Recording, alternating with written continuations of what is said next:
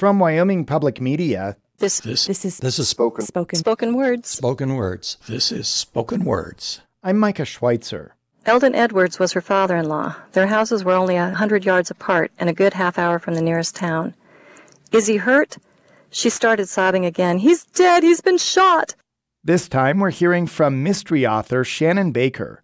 After 20 years of living in Nebraska, she now lives in Arizona with her husband and uses her writing to take her back to the familiar landscapes of the Midwest.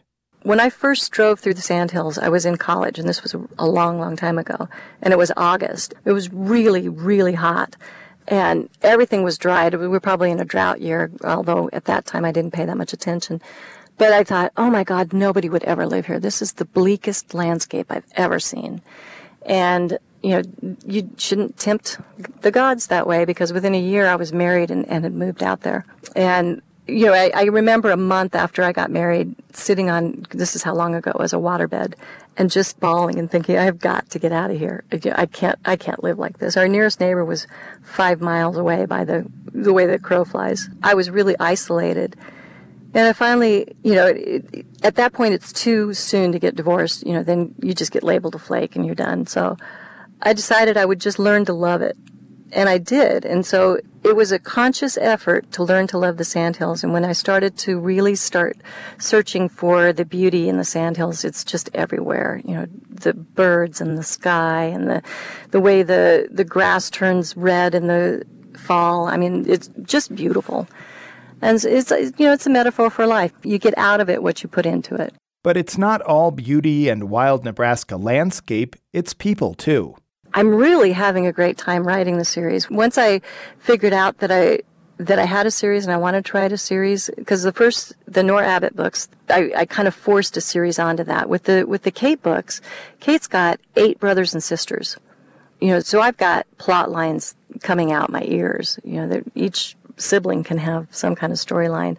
And setting the series in the Sandhills is just so much fun for me. It's a place I know so well, and it's full of quirky characters. It's a unique place.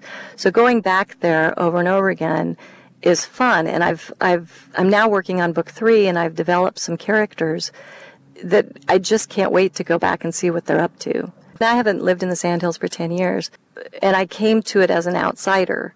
And so for me, all these interesting people, they weren't somebody I knew from childhood. So I was plopped down into this world, and I saw all these people in a way that you would if you just started picking up a book. And you would say, well, this is a really quirky character. Look how funny they are. I mean, for instance, I used to jog along the country roads in the Sandhills, which is not something most people do. And so I was different. But I would be jogging along the road, and this old rancher would come up, and he was known for being slow, incredibly slow. And he would pull up next to me in this old beater pickup, and he would look at me and he'd say, "If you're not in a hurry, I'll give you a ride." So, the whole area is full of characters like that just crack me up. So they get to live again in my book. And I don't like them all, or Kate doesn't. So it makes it fun that way. Baker admits her writing takes on the hard times, too. Over time, her fictional plots have become tools to work through a lot of real-life situations. It's so funny. So I've had 4 books published. This will be my 5th. And if I look at them and, in retrospect, when I go back and look at them, I can see how I'm working through things all the way through on all my books. So the first one, there's mother issues. And in fact, in the series, the Nora Abbott series, there's mother issues through that whole thing. The first book that I ever published, which thankfully is out of print at this point, had daddy issues, So I have killed, more than once in short stories, I've killed a cheating husband. And Kate actually has a cheating husband, but it's been a really long time since I experienced that, so there's some humor and some, there's 2 sides to it in Kate's story, whereas in some of my short stories, there's just one side. So yeah, I work through a lot of things. I happen to be in a really happy place in my life, so I think the tone in the Kate series are much lighter than in some others, at least. There's no heavy doom and gloom floating through it. Kate's a nicer person than I have some of the characters I've written.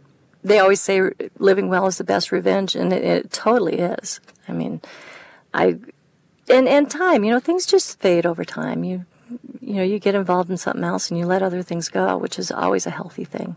It took a good 10 years for me being away from the Sandhills, because I lived there for 20 years.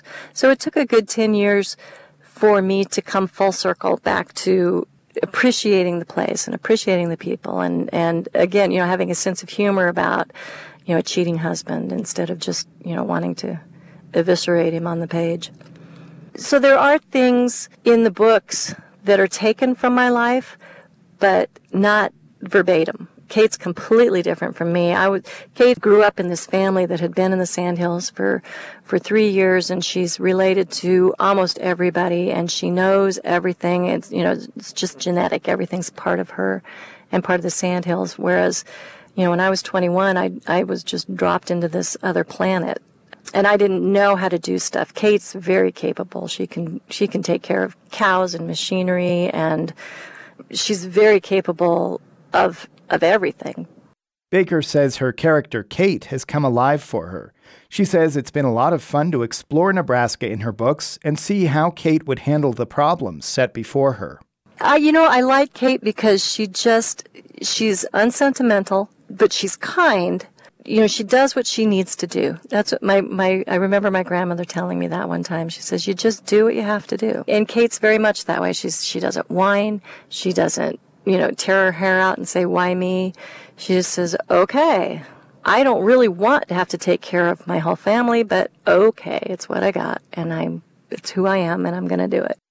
In this excerpt, Baker reads from Stripped Bare, the first book from the Kate Fox mystery series. I've never trusted happiness. Just when you think you've corralled that Mustang, she busts through the fence and leaves you with splinters. I should have seen it coming. Still, when I tromped through the back porch feeling grateful to be out of the frosty night air, I wasn't worried about my world turning into a big wet manure pile. The house lights weren't on when I trudged from the barn. Carly was supposed to be home working on the term paper. If she didn't finish this paper this time, she wouldn't graduate, and my dear niece might be living with me forever. I pried off one cowboy boot and dropped it onto the porch floor when the jangle of the phone hit me. I could have ignored it, but if Ted didn't answer his cell, the county sheriff's number rolled over to the landline installed in our house.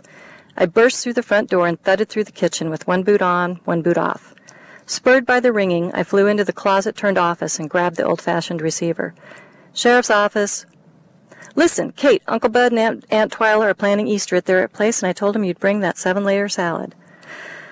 It was my sister Louise. As far as the Fox family is concerned, you can run, but you can't hide. Listen, let me talk to Carly. She's not here. Where was she anyway? And where was Ted? I stretched the phone cord. Grand County didn't believe in fancy equipment like cordless phones. Where is she? Louise asked. Not sure. Maybe I wasn't fit to be a guardian, but I thought a girl destined to graduate from high school in a month ought to have a fair bit of autonomy. Of course, with Carly's history, I was balancing on thin barbed wire there. Louise paused to build up steam. You should supervise her better. She needs... A syllable blanked from her lecture. Gotta cut you off. Sheriff's second line.